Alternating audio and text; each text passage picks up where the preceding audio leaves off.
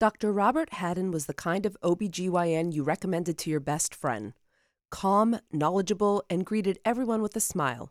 But his cheerful demeanor hid an ugly truth.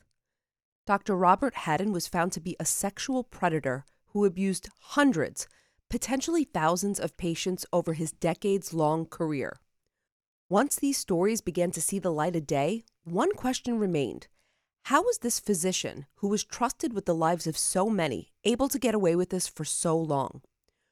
When the powerful institution he worked for was confronted with these accusations, did it choose to protect its own reputation?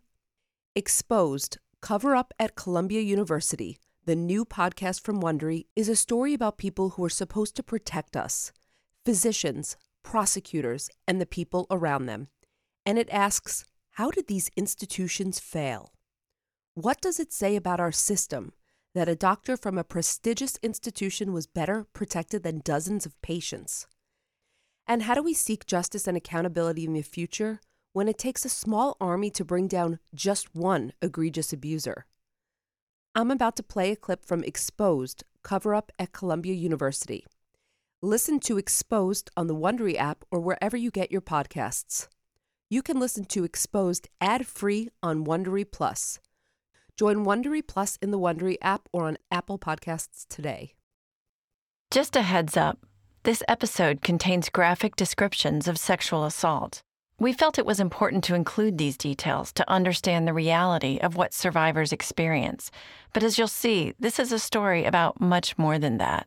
If you or someone you know is a survivor of sexual assault, you're not alone, and we'll share a list of resources at the end of the episode. Please take care while listening.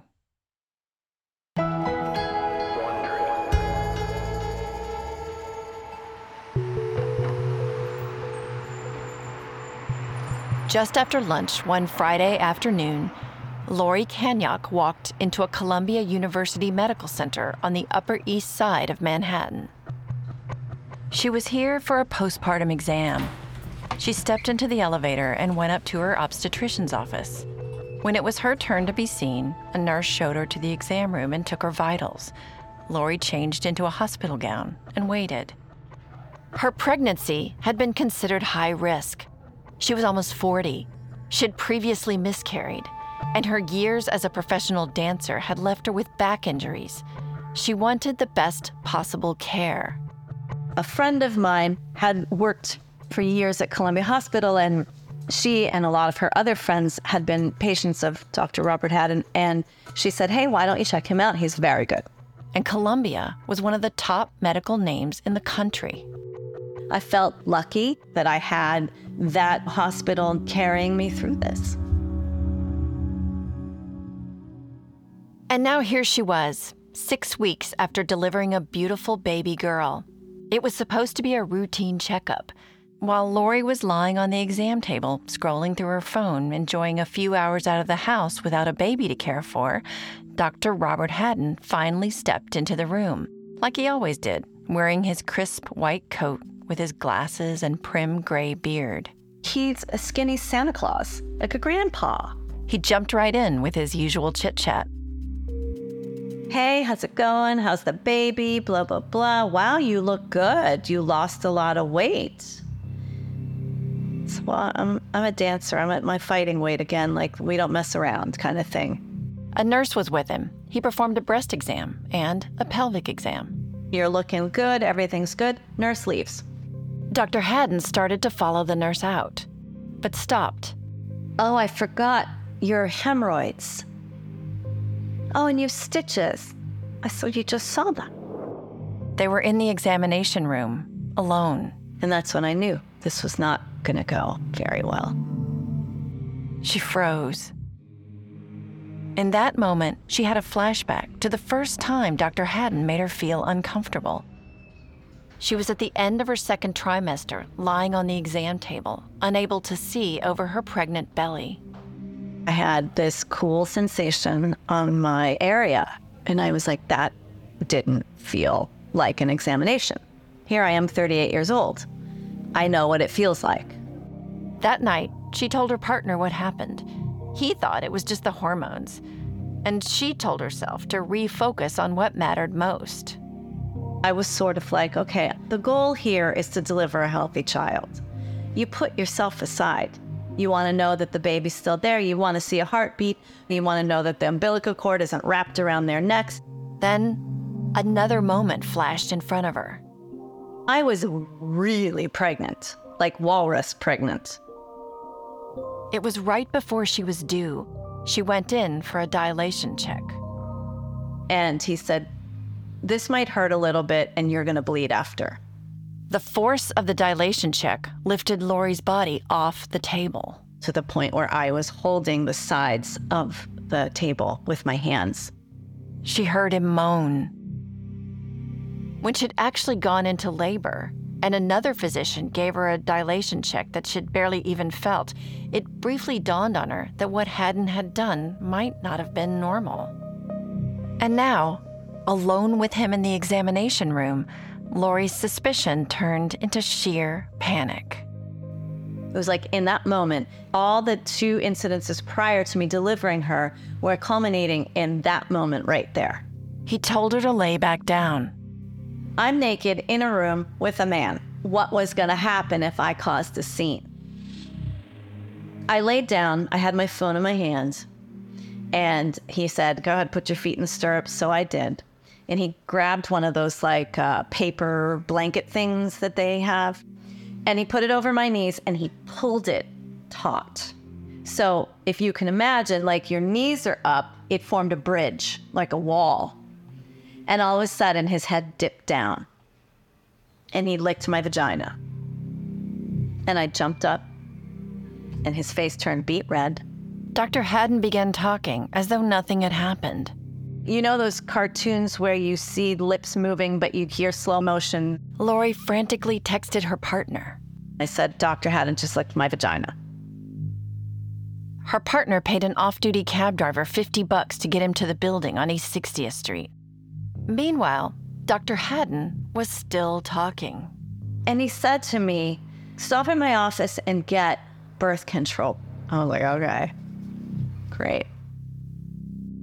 He finally left the exam room. Lori grabbed her clothes. I was somewhere between shock, hyperventilation, and sort of like, I gotta get out of here. In my head, I just kept saying, I gotta get out of here. She tried to slip out of the building as fast as she could, but behind her, in the hallway, she heard Dr. Haddon following her, calling out, Lori, you forgot your prescription. She panicked and faked a phone call from the babysitter, insisting she had to leave. And I get downstairs and the dad was there. 911 operator 1520, where's your emergency? My fiance was at her OBGYN, and he basically did something inappropriate to her. So, okay, did he? I just went up there and took her from there and brought her home. Did he harass her, sir? What? No, he basically touched her orally. Okay. How long ago did this happen? It's been now about half an hour to 40 minutes. Okay.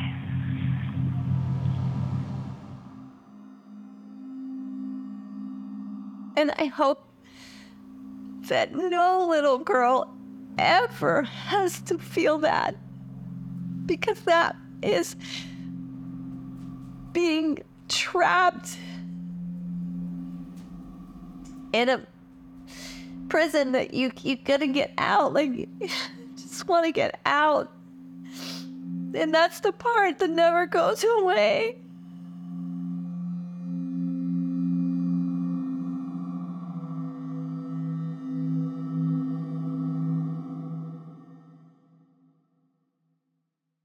The NYPD met Lori and her partner at their apartment, and while she was giving her statement, Dr. Haddon called her.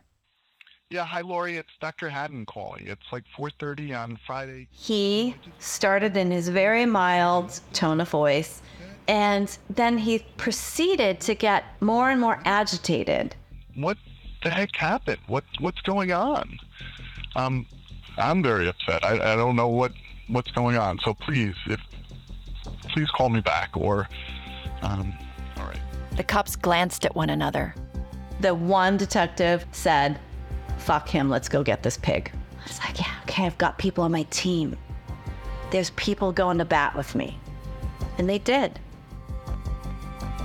Until they didn't. Dr. Robert Haddon was arrested at his office.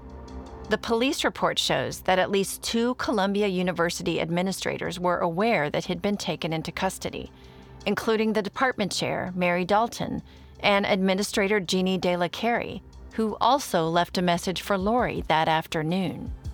I had heard that you had an incident that happened that you were unhappy about today. That was Friday, June 29th, 2012. On Tuesday, Dr. Robert Haddon went back to work. You can listen to Exposed Cover-Up at Columbia University ad-free on Wondery Plus. Get started with your free trial at Wondery.com/plus.